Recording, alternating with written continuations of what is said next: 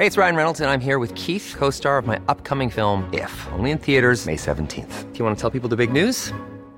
All right, I'll do it. Sign up now and you'll get unlimited for $15 a month and 6 months of Paramount Plus Essential Plan on us. MintMobile.com/switch. Upfront payment of $45 equivalent to $15 per month. Unlimited over 40 gigabytes per month. Face lower speeds. Videos at 480p. Active Mint customers by 531.24 get 6 months of Paramount Plus Essential Plan. Auto renews after 6 months. Offer ends May 31st, 2024. Separate Paramount Plus registration required. Terms and conditions apply if rated PG. What's up, everybody? Remember how bad the audio quality was in the Johnny Bolda episode? Well, it's going to be the same in this episode because we recorded both of these back to back. So please bear with us through this audio quality issue and rest assured that we have resolved it. So it won't be a problem in the future. Thanks so much for your support. Again, we apologize, and hopefully you're able to fight through the bad audio quality and enjoy two comedians joking about Swedish history. Det här är Teach Me Sweden, en historia-podcast där två komiker försöker lära varandra historia från Sverige. Jag heter Erik Broström. And I'm Jonathan Rollins, and in this episode I'll be teaching Eric about a world traveler that happens to fall on the wrong side of history. Och vilka orter besökte han då?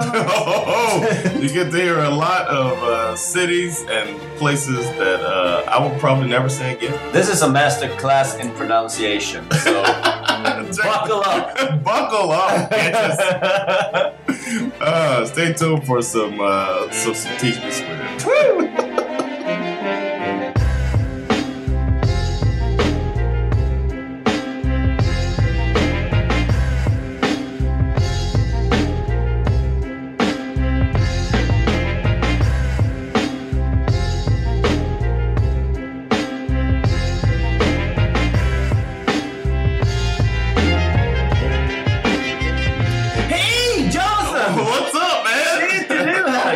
Oh my God. Wow. We are here and I'm going to be reading to you today. Are you ready? Ja, vad är det då? Jag ska sitta och lyssna och njuta. Yeah, man. I'm gonna get right into it, man. This story is gonna be it's gonna start in 1865. My favorite. Yes, February 19th, 1865. Sven Hedin was born. Okay. Aldrig talas om. Nope, you ever heard? No. He's born in Stockholm, Sweden. You ever heard of Stockholm? No. It's in Jämtland. Just det. No, he was born to Abraham Ludwig Hedin. Okay. Abraham. Yes, I know, right? I don't think I've seen Abraham before. Oh yeah, before I go any further into it, shout out to Simon that suggested this. Oh, okay, cool. Yeah, Simon. Yeah, what's up? I had to look it all up, but he was like, "It's gonna be gold," and he was right. Okay, cool. So Abraham Ludwig Hedin is the father of our subject. He was the town architect. The Stockholm's architect. He was like the town architect. I guess maybe in that part of Stockholm. Stockholm is stort, vet du? Yeah. So and his mother, Ann-Sophia, was Anna Sophia Berlin is her name. Berlin? Yeah. Nice. And she was a woman. Yeah. And that's about it. Eller som Forrest Gump skulle säga, that's all I gotta say about that. Exactly. When Hedin was 15 years old, Swedish Arctic explorer Adolf Erik, this is back when people named the children Adolf. Ja, fortfarande rätt. Adolf Erik Nordenskjöld returned home after his first navigation of this northern sea route. Okay. Or sea route.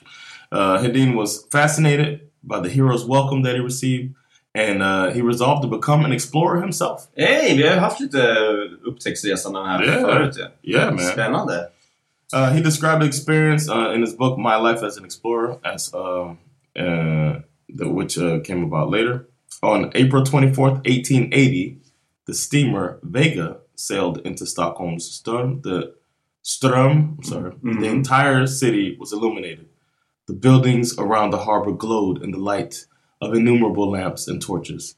Från båten? Det var så mycket lampor från båten så att hela Stockholm lyste upp. Yeah. Gas flame. This is his description. Gas flames depicted the constellation of Vega on the castle. Amidst this sea of light, the famous ship glided into the harbor. I was standing on the Sotomayor Heights with my parents and siblings, from which we had a superb view. I was gripped by great nervous tension. I will remember this day until I die, as it was decisive for my future. Thunderous jubilation resounded from quays, streets, windows, and rooftops. That is how I want to return home someday, I thought to myself. As a boat? I would like to have lights strewn upon me. I would like to one day be a pride parade. No, he wanted to be an explorer himself and get people to welcome him in the way that they did to this Northern Sköld. Det känns som att han helst vill ha uppmärksamhet och inte upptäcka saker. Yeah, pretty much. Yeah. In May of 1885, he graduated from Biskovska Secondary School in Stockholm. Mm-hmm. And then he accepted an offer to accompany a student, Erhard Sandgren, as a private tutor to Baku, which is the capital city of Azerbaijan. Oh, yeah. And Sandgren's father was working as an engineer in the oil fields of Robert Nobel, who we know very well. Oh, fan vad mycket vi har. It's all tied. It's tied together, man. Shit, alltså. And afterward, he attended a course in topography. Typography. Vad är det? Topography. Ja, vad fan är det? It's like when you make the layout of the land, like making maps. Like a map maker? Yeah. I think that's called cartography, but topography is in that area. Okay. Of like the layout of the land. Okay. And he attended that course for general staff officers for 1 month in the summer of 1885 and took a few weeks of instructions in portrait drawing. Mm-hmm. And that comprised his entire training in those areas. And he will use that later. Okay. Det låter inte som en så lång utbildning. So no, I'm done. I can now draw a portrait and a map. On August 15th, 1885, he went back to Baku with Erhard Sandgren and instructed him there for 7 months. And he himself began to learn Latin, French, German, Persian, Russian, English, and Tatar languages. Vad heter det? Tatar. Tatar. I don't know what Tatar is. Tatar är väl typ en biff som inte är tillagad. Oh, he learned all the raw languages. The languages that aren't done yet. Ebonics? No, it's Tatar. I speak well-done languages, medium rare, and raw. Tatar. And Tartar. He later learned several Persian dialects as well as Turkish, Kyrgyz, I don't even know how to say that, Kyrgyz, Mongolian, Tibetan, and some Chinese. Sound like a liar. Ja, det låter som det, men det är också kul att han kan typ säga, lämna alla de här språken. And some Chinese. That's the hard one. Ja, han bara satt där så bara, kan du även kinesiska? Lite. But where do you hear my tartar? Vem behöver kinesiska när man kan prata tatar? And on April 6, 1886, he left Baku for Iran, which was then called Persia, traveling by paddle steamer over the Caspian Sea, riding through the Alborz Range to Tehran, Esfahan, Shiraz, and the harbor city of Bushehr. From there, he took a ship up to the Tigris River to Baghdad, which was then in the Ottoman Empire, returning to Tehran via Kermanshah, then traveling through the Caucasus and over the Black Sea to Constantinople. Jesus. Yeah, he was traveling. He wanted to be an explorer. Ja. And he's doing it. Men nu åker han ju bara där alla har varit. Så han är inte en explorer. Yeah, no, he's trying. Yeah. And then he returned to Sweden, arriving in September of 1886. Okay. September 18. Och hur länge har han varit borta ett tag då alltså? Yeah, that's been, 2 years now? Yeah. No, not really. Not even, it's like 6 months. April to September. Men när lär han sig alla språk? Det måste varit that was over years. Okay. In 1887, he published a book about these travels entitled Through Persia, Mesopotamia and the Caucasus. Ja, det var en beskrivning av det var inte särskilt fantasifullt. Spoiler! I'm gonna guess you went through Persia. Låt mig börja med förordet och säga ni kommer aldrig gissa vart jag har varit. From 1886 to 1888 he studied under geologist Valdemar Brogger in Stockholm and Uppsala. In Uppsala the studies the subjects of geology, mineralogy, zoology, and Latin. You know what? I was thinking about that as I was reading this. These motherfuckers like to learn back then. I don't know anybody that is this into like that was what? How many languages have we named? Like 12, and then study different studies. Men det är ju det här, det är de här jävla skärmarna. Det är den här skiten. Jag är ju en videogeneration. Jag är dum i huvudet. Men tänk, alltså typ Strindberg, vår största författare i Sverige. Han älskade att läsa. Och han läste, det här var en sak jag vet om honom, där jag inte om honom, men han läste liksom tidningsutklipp om och om igen för att han hade sån lästörst. Wow. Fattar man förstår hur man läser och man bara, jag vill veta mer. Det är typ som att du ser Breaking Bad 3:e säsongen och bara, nej jag vill inte veta mer. Det är typ den grejen. Det här är istället för Breaking Bad. Då lär man sig latin. Instead of learning Latin, we get to watch Walter Whitman doing this. Yeah. In December 1888, he became a candidate in philosophy. Okay. And from October 1889 until March 1890, he studied in Berlin under Ferdinand Freiherr von der Richthofen. I don't know if I've had this difficulty before with these. These are the hardest letter combinations I've seen so far. I think you're doing marvelously. Thank you. On May 12th, 1890, he accompanied as interpreter and vice consul a Swedish legation to Iran, which was to present the Shah of Iran with the insignia of the Order of Seraphim. As part of the Swedish legation, he was at an audience of the Shah, Nasir al-Din Shah Qajar, in Tehran. He spoke with him and later accompanied him to the Elburz mountain range.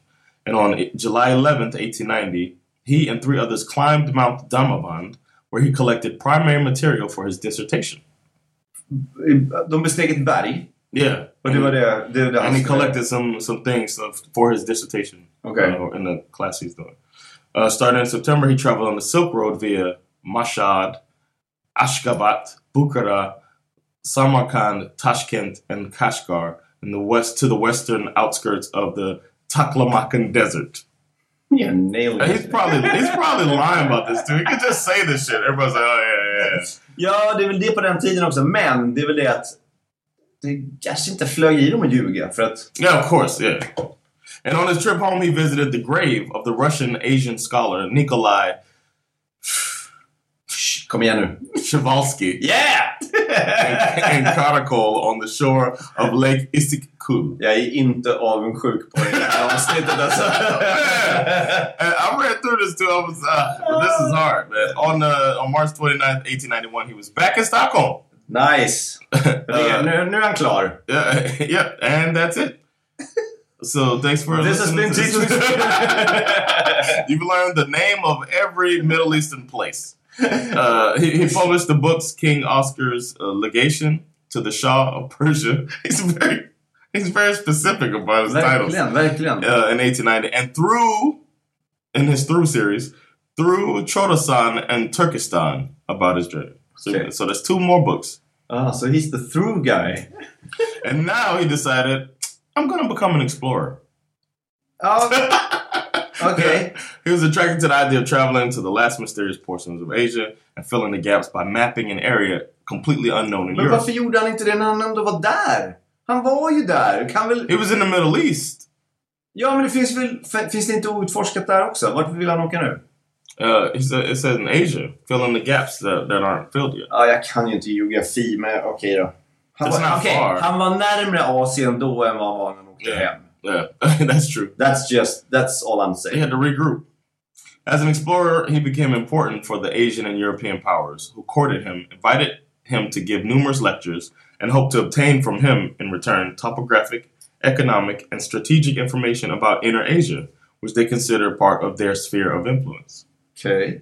So now he's becoming important. Yeah. Sounds a bit boring also. Yeah. But I mean, he knows why learn 15 languages if you're not gonna go around the world. Men tänk dig att det där är din dröm.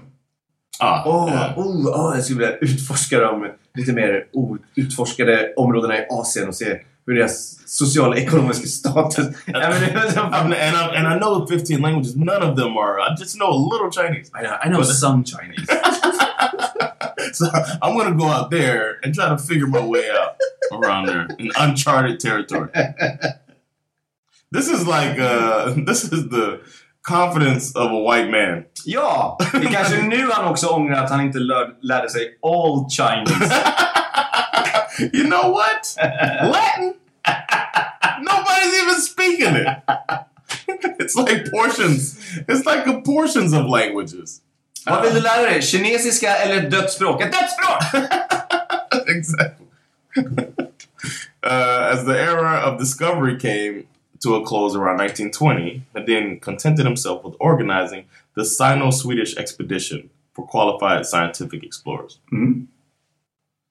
His first expedition between 1893 and 1897, Hedin investigated the Pamir Mountains, which are located between Central Asia, South Asia, and East Asia. Okay. All right. He traveled through the Tarim Basin in Xinjiang region, across the Taklamakan Desert, Lake Karakosham, and Lake Boston. He proceeded, or as they call it, Boston.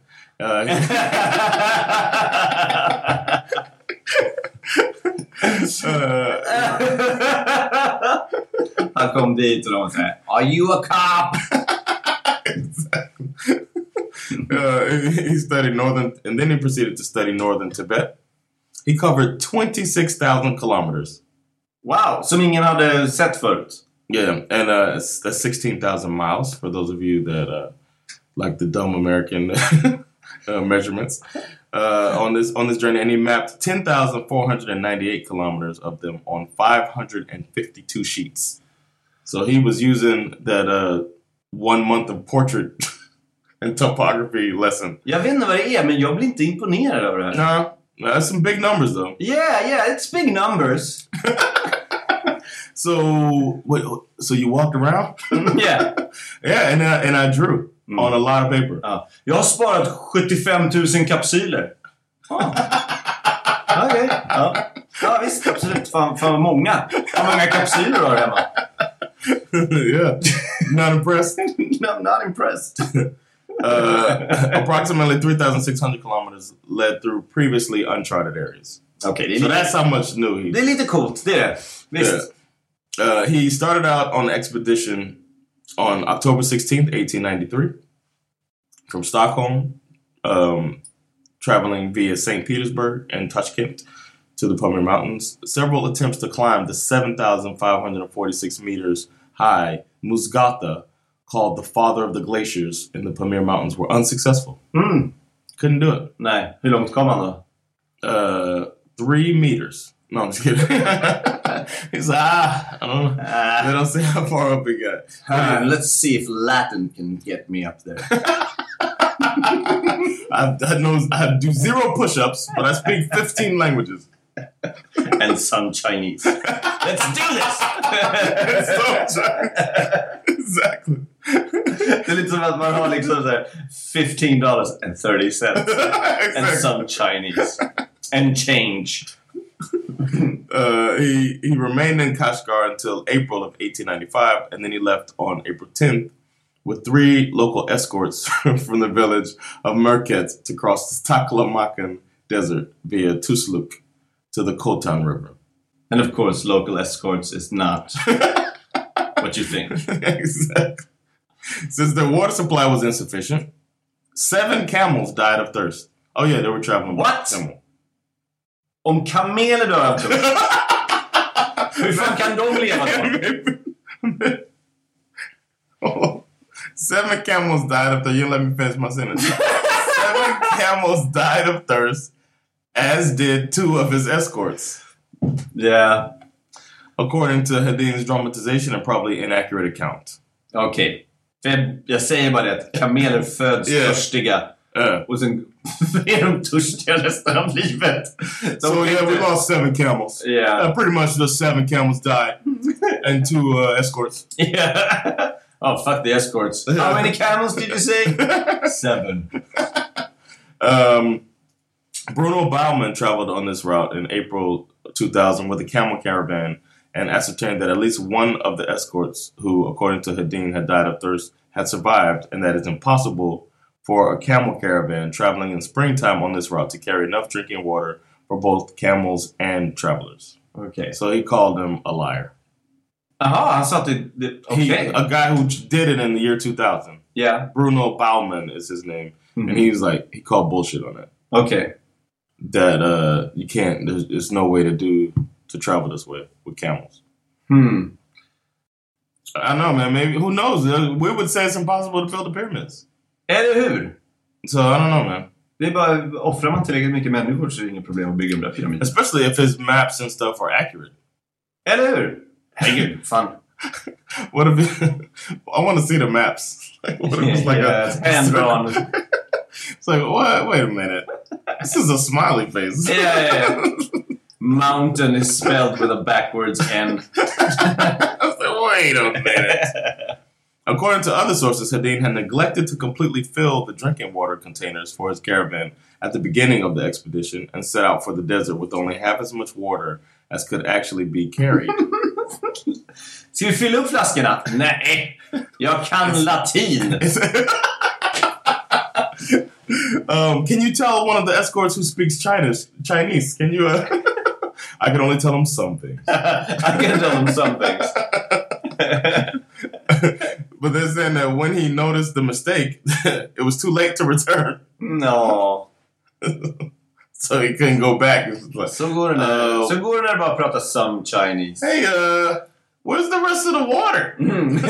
Weren't we supposed to have 30 jugs? We only got 15 jugs of water. Han skulle säga så här: fyll på vattenflaskorna. Men han var bara så här: fyll 2 vattenflaskor. I know some Chinese. And they're like, you sure? So it was too late to return. Obsessed by his urge to carry out his research, Hedin deserted the caravan and proceeded alone on horseback with his servant. This is someone else's account. Okay. And then when that escort also collapsed from thirst... Men fan gör han med vattnet? Hedin left him behind as well. Okay. But managed to reach a water source at the last desperate moment. Jävla douche. And then he did return to his servant with water and rescued him. Ah, okay. Redeemed. Nevertheless, his ruthless behavior earned him massive criticism. Jag hajar det. If they're saying he did that, and he was just like, 7 camels died. What's the problem? Mm-hmm. In January 1896, after a stopover in Kashgar, Hedin visited the 1,500-year-old abandoned cities of Dandan Oilik, and Karadun, which are located northeast of Khotan in the Taklamakan Desert, as you know. Oh, yeah. All these familiar places. I'm sorry to bore you with the... I know you know all of this. Ja, jag har ju varit på de här ställena flera hundra gånger. I lost 2 camels. Ja, precis. Jag vet ju också att det är omöjligt att på våren göra den här resan. Of course. Why go in the spring? Aldrig mycket mer. At the beginning of March, he discovered Lake Boston, one of the largest inland bodies of water in Central Asia. He reported that this lake is supplied by a single mighty feeder stream, the Kaidu River. He mapped Lake Karakosham and returned on 27th of May to Khotan. And on June 29th, which happens to be my birthday, he started out... I wasn't alive yet, but yeah. Okay. He started out from there with his caravan across northern Tibet and China to Beijing, where he arrived on March 2nd, 1897. He returned to Stockholm via Mongolia and Russia. Mm-hmm. So he's considered a successful expeditionist now. I guess. Yeah. I'm so non-impressed. So now on to the second expedition. Our boy is now a successful explorer with 1 expedition under his belt. Another expedition in Central Asia followed in 1899 to 1902 through the Tarim Basin, Tibet, and Kashmir to Calcutta. Hedin navigated the Yarkand Tarim, and Kaidu rivers and found the dry riverbed of the Komdarya as well as the dried-out lake bed of Lop Nur. Upptäckte han öken? Alltså, vad är det han gjorde? He found dried-out lakes, so I guess now it's desert, it's ruins. Yeah. Near Lop Nur, he discovered the ruins of the 340 by 313 meters former walled royal city and later Chinese garrison town of Lulan, containing the brick building of the Chinese military commander, a stupa, and 19 dwellings built of poplar wood. He also found a wooden wheel from a horse-drawn cart, as well as several hundred documents written on wood, paper, and silk in the Kharosthi script. And these provided information about the history of the city of Lulan, which had once been located in the shores of Lop Nur, but had been abandoned around the year 330 CE, which I'm guessing is before Christ. It should be BC. BC. So after, what is CE? Christ. I don't know, but it's they said the city had been abandoned because the lake dried out and they didn't have any drinking water. No, okay. So according to documents that he found shows this. Okay, yeah. Still not impressed? Nej. He tried to get to the city of Lhasa, the inner center Lhasa city and the administrative capital of Tibet, which was forbidden to Europeans. Varför då? I don't know if you've seen what happens when Europeans go places. It gets Europeified. Exactly. Or colonized is another way to put it. Oh, I don't like that. But they were like, no, you're not coming here. So he continued to Leh in Ladakh district, India. From Leh, his route took him to Lahore. So he's had escorts and Lahores. Yeah, and had to go there. His route took him to Lahore, Delhi, Agra, Lucknow, Benares to Calcutta, meeting there with George Nathaniel Curzon, England's then viceroy to India. And a viceroy is like who England made the leader for now. Yeah. The expedition resulted in 1,149 pages of maps on which he depicted newly discovered lands. No, not impressed. Still not impressed. No, I get it. He was the first to describe Yarden formations in the Lop Desert. Wow! Now we're talking! He was raised to untitled nobility by King Oscar II in 1902. Okay, so he said you're noble-ish. Yeah, exactly. That's the last time any Swede was to receive a charter of nobility. Va? Ja. Vad är sista... Vänt, okej. Så ingen har gjort någonting som är nobelt. Det här är inte nobelt! What? You're teaching all of these places about the world. Nah. And then if they wanna explore it and he's working with all these other countries too, you know? I don't like him.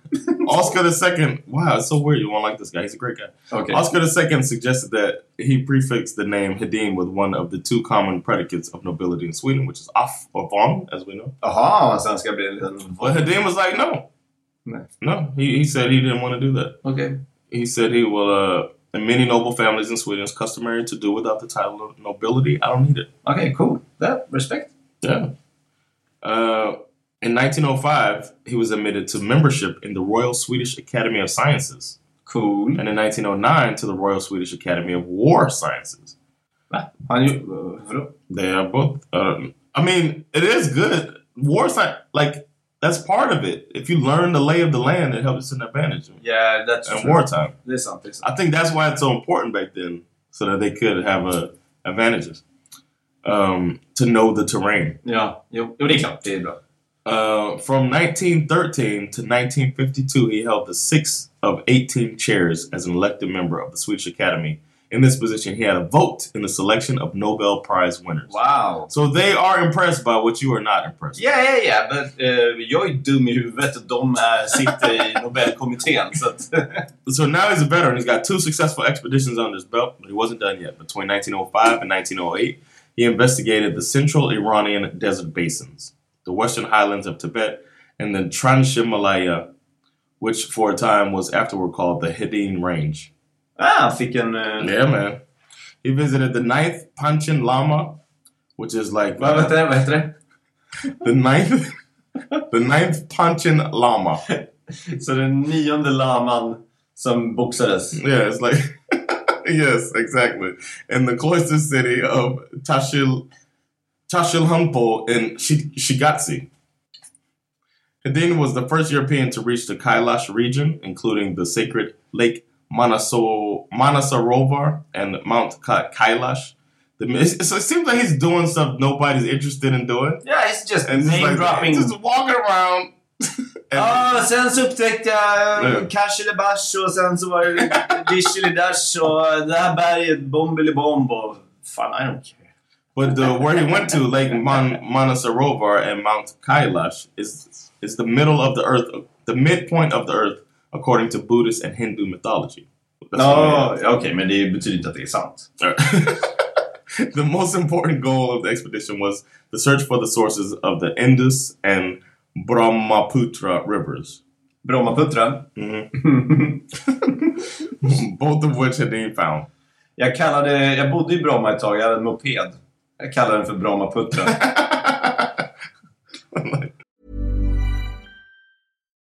Since 2013, Bombas has donated over 100 million socks, underwear, and T-shirts to those facing homelessness.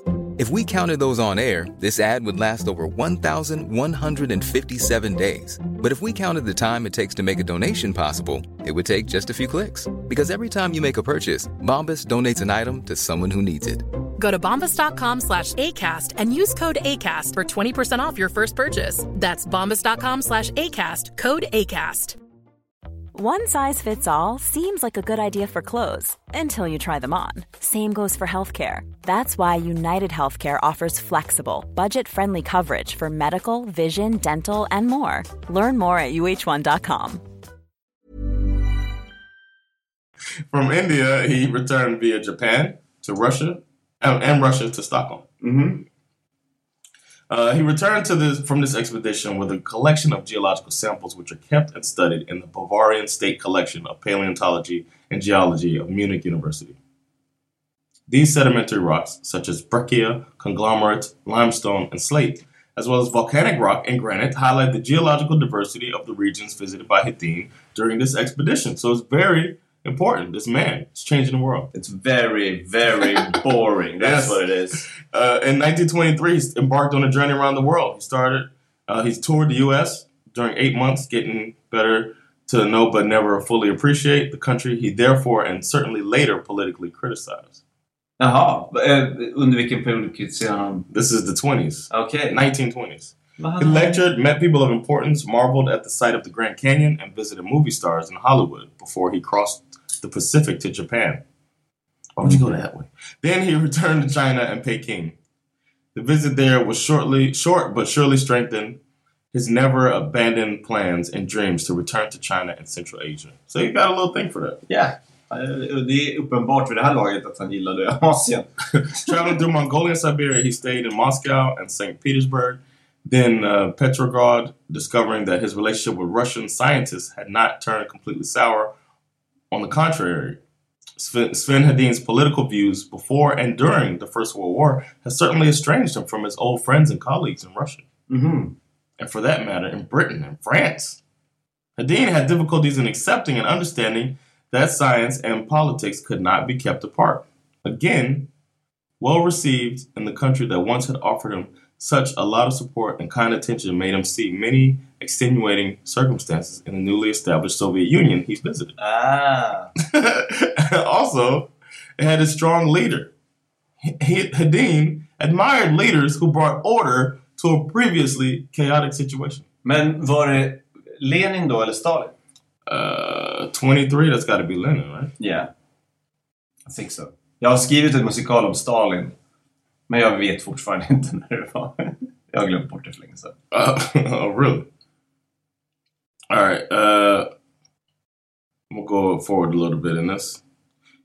Hedin met Chiang Kai-shek in Nanjing, who thereupon became a patron of his latest expedition. This is his fourth expedition he's on now. Okay. It's called the Sino-Swedish Expedition and honored with the Chinese postage stamp series, which had a print run of 25,000. So they printed 25,000 stamps to try to fund this. Okay. The 4 stamps show camels at a camp with the expedition flag and bear the Chinese text, Postal Service of the Prosperous Middle Kingdom, and Latin underneath, Scientific Expedition to the Northwestern Province of China. Ska vi verkligen ge honom fler kameler? He needs more than 7. A painting in the Beijing Palace entitled Nomads in the Desert served as a model for the series. Of the 25,000 sets, 4,000 were sold across the counter, and 21,500 came into the possession of the expedition. Hedin used them to finance the expedition, selling them for a price of $5 per set.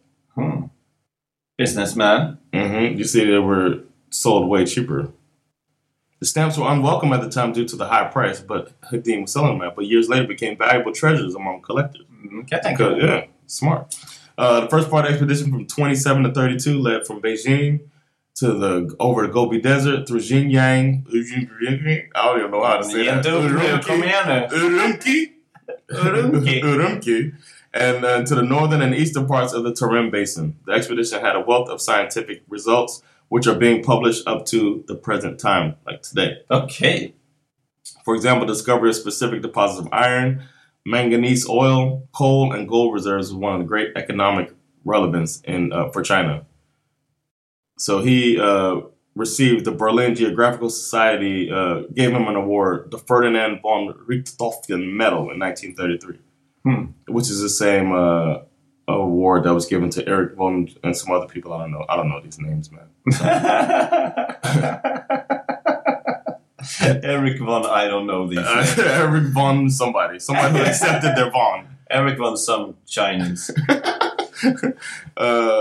From the end of 33 to 34, he led on behalf of the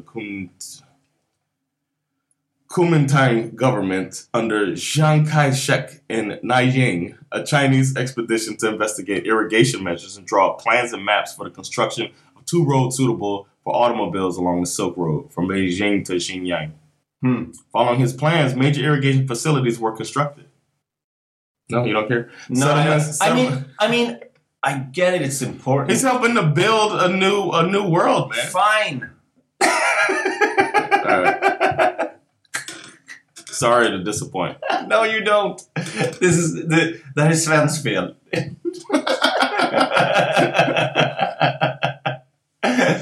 All right. His caravan. He had. He's using vehicles now. Vehicles came along.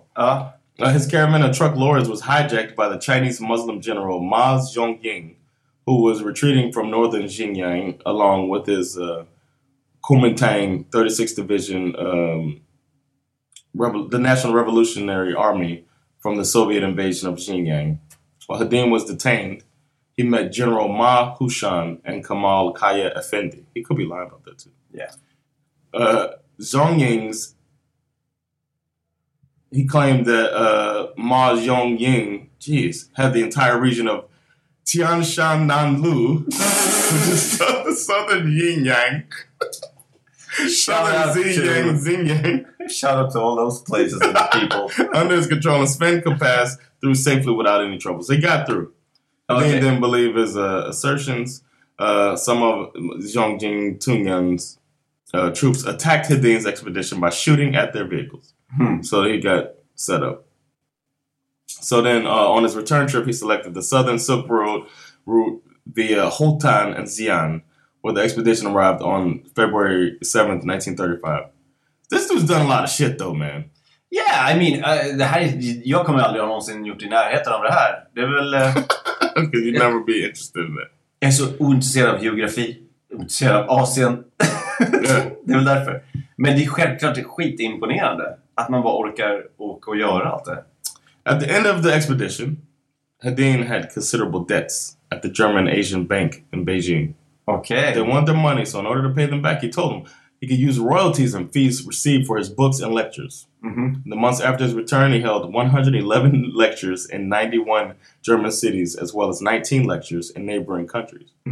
To accompany this lecture tour, he covered a stretch as long as the equator. Wow. Yeah. 23,000 kilometers by train and 17,000 kilometers by car. in a time period of 5 months. Jesus. Bara för att betala av skulder? Yeah. He met Adolf Hitler in Berlin before his lecture on 14th of April 1935.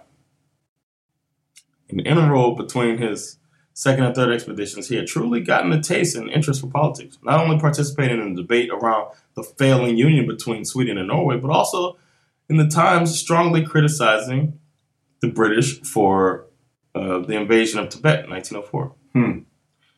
So let's talk a little bit about his political leanings. He was a monarchist. Okej. So he believed in the king and queen and all of that. Betyder det att han inte uppskattade demokrati eller He was against democracy. Ja, var det. För att det finns ju folk som stödjer monarki nu, men de skulle aldrig få för sig att säga att de inte tror på demokrati. Well, from 1905 onwards, he took a stand against the move toward democracy in Sweden. Wow. He warned of the dangers he assumed to be coming from Tsarist Russia and called for an alliance with the German Empire. Oj! Therefore, he advocated a strengthened national defense. Det här länken kommer! Alltså, det var inte från förra avsnittet. Yes.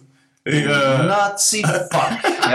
Jag visste att det var något lurt med det. Some Chinese guy.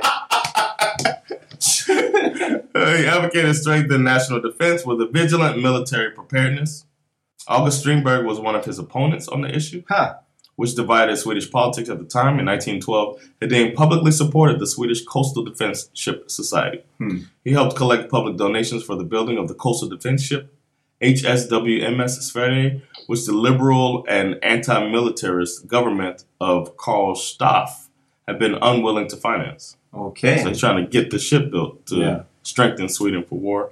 In early 1914, when the liberal government enacted cutbacks to the country's defenses, Hedin wrote the courtyard speech in which King Gustav V promised to strengthen the country's defenses. So he wrote the speech that the king said. Okay. The speech led to a political crisis that ended with Staff and his government resigning and being replaced by a non-party, more conservative government.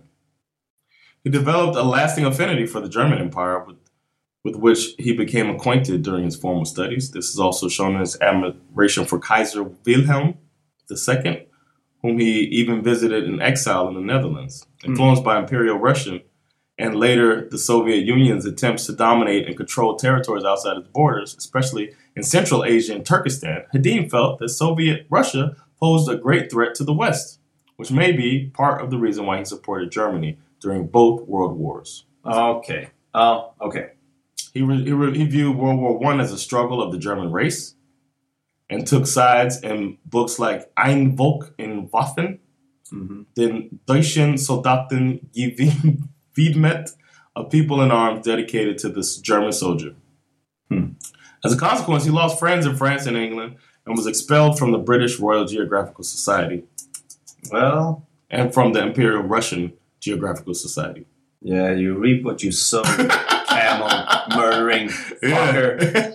Germany's defeat in World War I and the associated loss of his international reputation affected him deeply.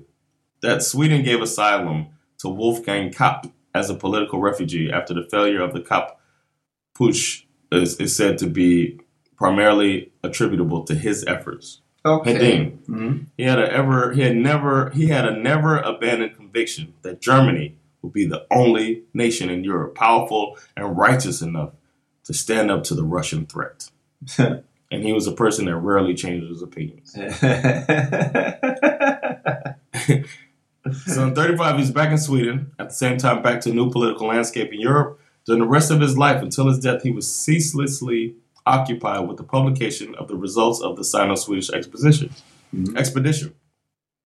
It was a matter of raising funds for his boys to write up their materials and get their books published. He saw some 35 volumes being released before others had to solely take over. He also had to write books for the public to earn money, preferably at least one for each Christmas, so he could get some cash. He's got no wife, got no kids, got no husband, nothing. For each Christmas? Every Christmas, it feels like he's got to write a book so that he can make some money. Vad ska jag ge till mina kompisar på julafton? Jag skriver en bok. Exactly.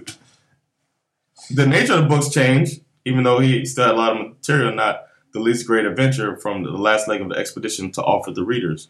The new German leaders called upon him. Såklart. He was very popular in Germany. Most of his money was generated by his German editions.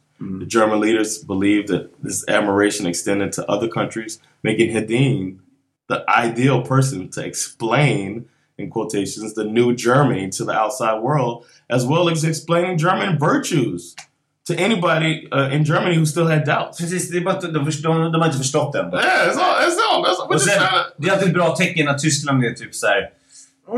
Let me see, can you help me to explain the territory over here? Is it tank safe? Because you exploded, right? Yes, it does it. He was considered a true and never faltering friend of Germany, which in fact he was. He was taken on extended tours to see what the Nazi regime wanted him to see, and then to write about his observations in convincing words. Mm-hmm.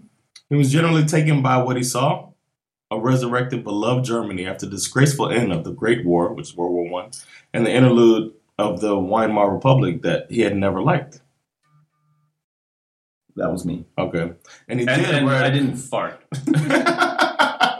And he did write about what he saw. But he also saw and wrote about developments he did not, at this time, like the treatment of Jews and Nazi policies towards the church. So he did write that stuff.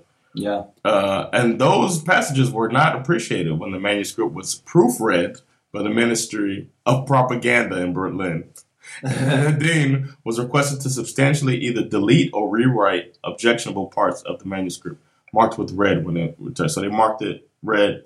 You need to rewrite this. And he refused. And then Germany was like, well, we're not going to publish your book. So he still felt like they're still peace seekers. Han har inte riktigt hajat den, nej. Yeah. He's like, Germany, they just, he trusted them and he still believed them, that they're good people. They just, got to be pushed in the right direction. The war soon broke out and to him, he thought it was justified. From the German point of view, he followed closely from all the sources available, and he tried to make the best out of what happened on the battlefields and in the diplomatic corridors. He was out there trying to shouting to everybody that Germany is right. He didn't travel to war fronts this time, but he saw the German leaders, including Hitler, a number of times in Berlin, discussing the war, arguing for Finland. Hedin was in a unique position to have personal access to Hitler and his men. And to the Swedish government, he was a unique source of direct information on German opinions expressed by the Nazi leaders. He believed what they told and promised them. He understood and agreed to the reasons for Germany to occupy Denmark and Norway, but he considered Quisling a traitor and saw no reason for any Nordic country to adopt a Nazi political and ideological system. But Nazism worked in Germany, he thought. Okay. So it won't work here, but it's good in Germany. And the situation it had experienced during the Weimar Republic. And again, the threat from the East, this time Bolshevists, condoned any German action to stop it. They still try to make excuses for Germany. Yeah. Men de har invaderat Frankrike nu. Nej. Det som hände var att de hade inga baguetter. But it feels like they invaded them. Nej. Polen också. Nej. Listen. Kolla. It's in the capital city. Warsaw. Is there Warsaw without war? They're just trying to bring it to fruition. Yeah, you think they saw war, but they were in Warsaw. Exactly. Just think about it. So the war it started promisingly for Germany at first, but it didn't keep going in the positive way for Germany. What? Yeah. And what happened? And Hedin was like, he was like that. What's going on? Why is Germany losing? And he didn't understand this tilt of fortune and was eventually forced to buy the German explanation for it. Conspiracy between America and the Bolshevist Jews. He notes in his diary, he has notes in his diary that include more and more unattractive passages. How much he knew about German atrocities against the Jews and other ethnically and socially unwanted elements is not sure. His notes indicate that he either suppressed what he knew or actually did not have the picture clear to him. So he probably suppressed is what I'm guessing. Förmodligen. Har man investerat så mycket tid i att säga att man stöttar någonting, då kan man liksom inte backa sen. Yeah. And he said that he couldn't believe that German soldiers could commit outrages like what they're saying. Nej. And the German character would simply not allow such conduct. Nej, men så trodde ju tyskarna inte heller. Alltså, så här, man vill ju inte tro det. Like that, what's going on, Yeah. in Russia now. Exakt. Hedin's conservative and pro-German views eventually translated into sympathy for the Third Reich, and this would draw him into increasing controversy towards the end of his life.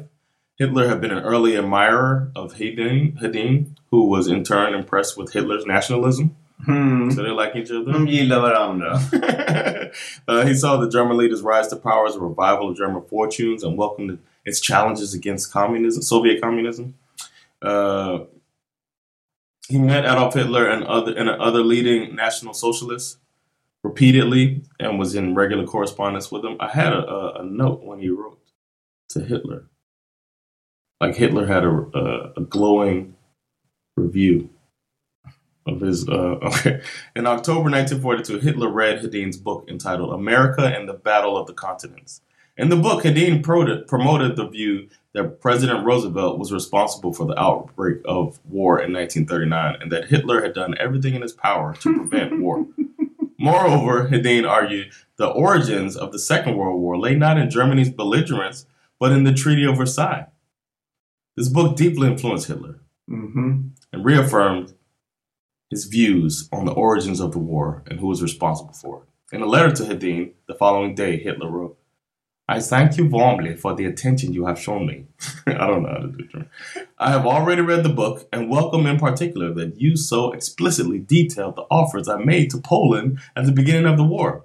Hitler continued, without question, the individual guilt of this war, as you correctly state at the end of your book, is exclusively the American President Roosevelt. You know, I wasn't sure from the get-go if I was supposed to kill all the filthy Jews. But Sven Hedin, you have convinced me that this path is the right one.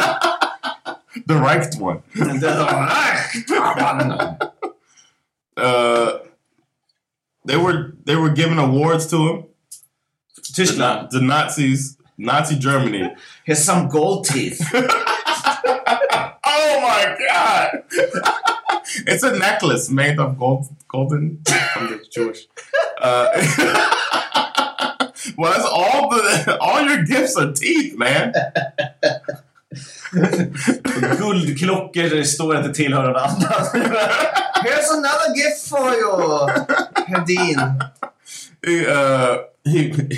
He got they asked him to present an address on sport as teacher at the 1936 Summer Olympics in Berlin's Olympic Stadium. I don't know if you know about that Olympics. We learned about it in school. That they wanted to prove that the Aryan white was the supreme. And that's the same Olympics that Jesse Owens came through and whooped everybody.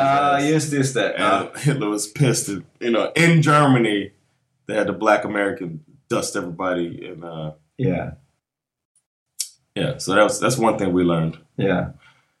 They made him an honorary member of the German-Swedish Union, Berlin. In 1938, they presented him with the City of Berlin's Badge of Honor. Jesus. They awarded him the Order of the German Eagle when he turned 75 on his 75th birthday. And that's only been given to Henry Ford and Charles Lindbergh. Or it had been given to them, not only them. So basically, they're loving him, man. Yeah. Hedin supported the Nazis in his journalistic activities. All of a sudden, after the collapse of Nazi Germany, he did not regret his collaboration with the Nazis because this cooperation had made it possible to rescue numerous Nazi victims from execution. Nazi victims? Or death. Oh, I mean, alltså... In extermination camps. Vadå? Va? Hur? Did I not include that? Jag vet inte. Tack vare att han stöttade den tyska regimen så lyckades han rädda massa... I don't get it. I don't know if I included it in here, but I'll just say, I'll summarize that he had some friends, like, if he didn't write what they didn't want him to write, they would dangle people, like they would take in people or remove people's passports and stuff like that. His friends that were in Germany. Okay. So they were like, he had friends that went to concentration camps. There's some correspondence in here too. Okay. That he would, the Nazis would take them and be like, okay, you don't want to write it like this? Well, we'll put him away. And then he would relent and then finally write it the way they wanted him to write it in exchange for the person to be taken out of the concentration camp. Så för att han lät sig hunsas. Yeah, exactly. Like a little coward. Yeah. He was like, he said he freed, and then he said he freed, he says he freed over 100 Jews. Genom att sprida propaganda. Exactly. Intressant tankeexperiment.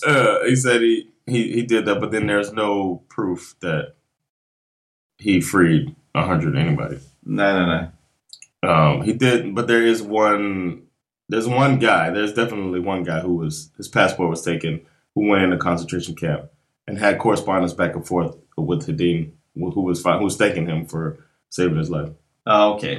En. Yeah, so it's 98 more to prove that he, what it said. De säger i slutet på Schindler's List, he who saves one person saves the world entirely. Eller någonting. So good on you! Way to go. Good on you, Sven.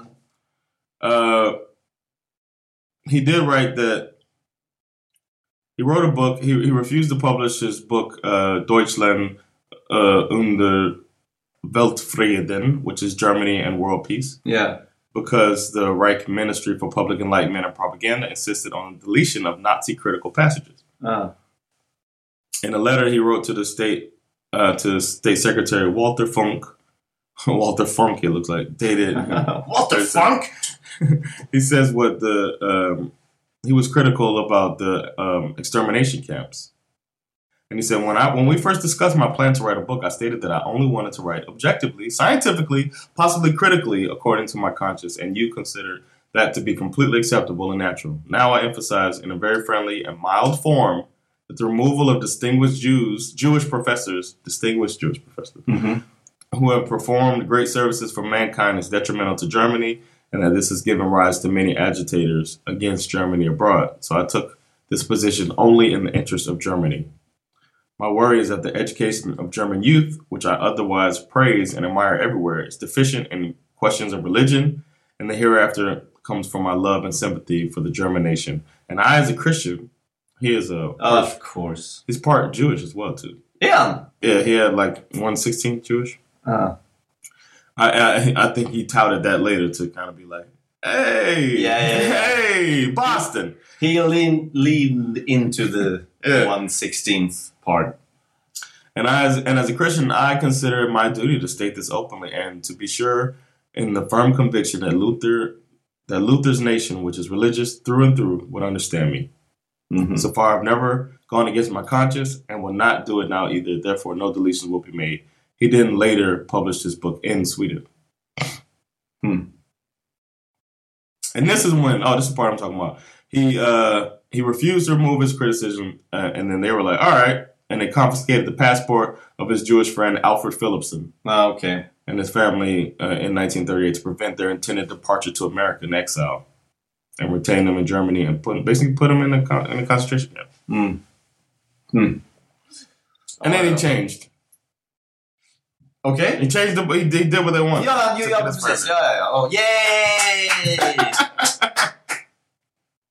And then, as I said, he lied about the 100 people that he helped. And in the last years of his life, 1945 to 1952, were devoted to defending his position during the war. Trying to instill in people that Hitler, after all, was right.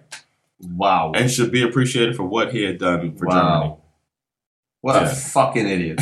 The memories of the Versailles Treaty popped up again, but this time Germany was utterly defeated and the conditions imposed upon the country were much harder. Mm-hmm. Remember they had to pay, I think it was $140 million. Efter första världskriget, fan. Det var ju kört. And the Second World War. Då också. The Second World War, they went even harder on them. The world did. Still, Hedin hoped and was convinced that Germany again would rise from the ashes. Oh. Yeah, he's learning. Social life around him was not as hectic as it used to be. A certain degree of social isolation followed. Yeah, no shit, Sherlock. Upon what was also his defeat. It would take a long time, however, until Sweden started to make full accounts of his role during the war. So they tried to keep it under wraps, too.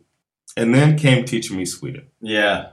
He turned to writing some more personal books, delving into the past, returning to Berlin around 1890 and Stockholm before the Great War. He turned to memories of meetings he had with a horde of important men and a few women of his times. There were too many to choose between, he says. He never married nor had any children. He died on November 26, 1952 at the age of 87. Länge levde. At the time of his death, he granted the rights of his books and extensive personal effects to the Royal Swedish Academy of Sciences. Sven Hedin Foundation, established soon after, holds all the rights of ownership. And that's the story of Sven Hedin. Fan vilken tråkig nazist alltså.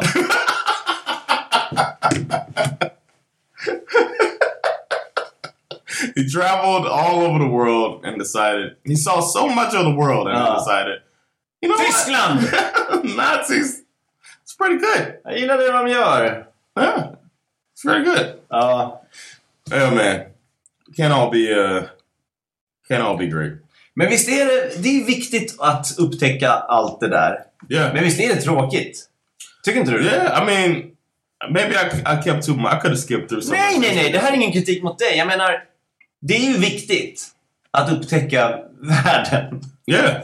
Men det är så fruktansvärt tråkigt. I can't imagine walking through a desert like with like when one camel dies. Yeah. Like, let's call a taxi, man. Bara för att typ säga så här, sanden är lite annorlunda här. Who gives a shit? That's so true. That to me, that's not. But I do think it's impressive to go somewhere nobody's been. I do think that's. Oh yeah, absolut. And to chart it out to help people in the future, so we don't have to go. Like uncomfortable regions, like Nazism. Yeah, he wants to go in uncharted areas, like supporting Nazis. Det är lite som att typ så här, alla vill vara i Paris, var vill du vara? Öknen! Vilken sida vill du stå på? Vi är på rätt sida. Fel sida!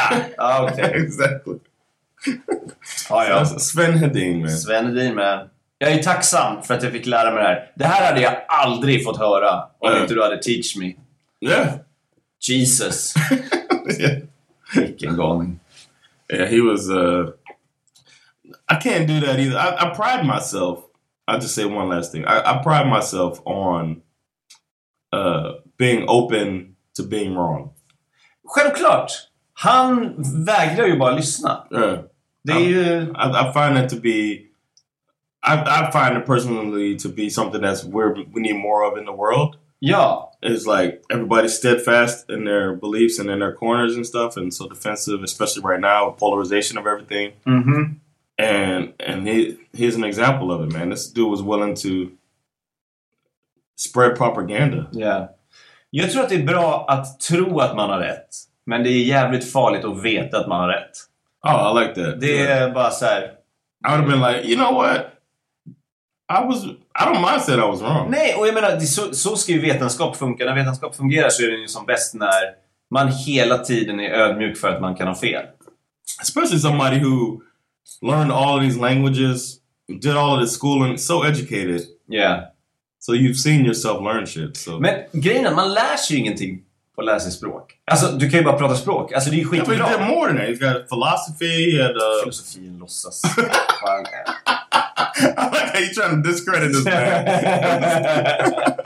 And well, he deserves to be discredited. Fuck him. Yeah, he learned nothing. Yeah, fuck this guy. Except some Chinese. All right. Well, this is the longest one we've done so far, huh? Ja. I'll cut some down anyway. Nej. Allt ska med. Varenda ort, varenda stad, varenda land. Den här... My hat off to you. I tried. Bra jobbat. I tried. All right, well, that's been the latest episode of Teach Me Sweden. If you have some suggestions for us, then it's teachmesweden@gmail.com. If you want to support us, patreon.com/teachmesweden. We appreciate what you can give us, and we give back to you as well. Yeah. Thanks so much for checking this episode out. It's been Jonathan Rollins. Och Erik Broström. We'll teach you Sweden next time. Mm-hmm. Peace. Peace.